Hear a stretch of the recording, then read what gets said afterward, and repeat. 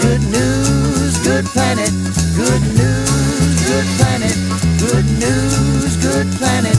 Good news. It's time now for your good news for a good planet.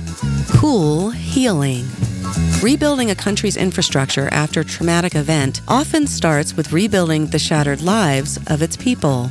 Two Brooklyn ice cream merchants set out to do just that with their nonprofit, Blue Marble Dreams. Founder Alexis Meissen says, "We build ice cream shops with women in areas recovering from conflict or natural disaster, with the belief that these sweet small enterprises can help revive both the spirit and the economy of a community."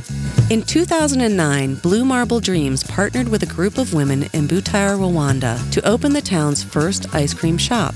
The women went through business training for a year before ever touching an ice cream machine, learning basic business finance, operations, and culinary production. The shop opened its doors in 2010, and it provided job opportunities as well as sourcing ingredients from local farmers.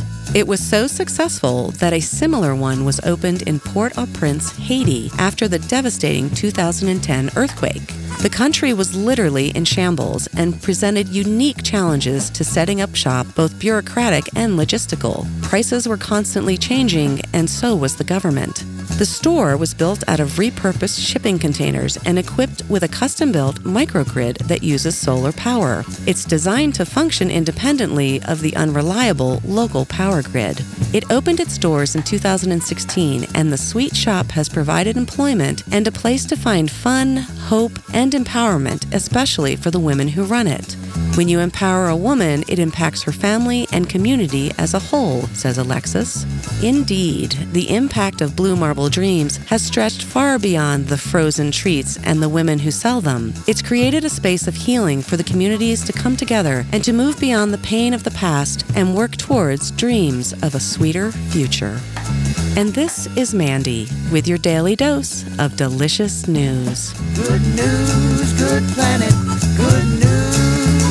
And for more good news, visit goodnewsgoodplanet.com.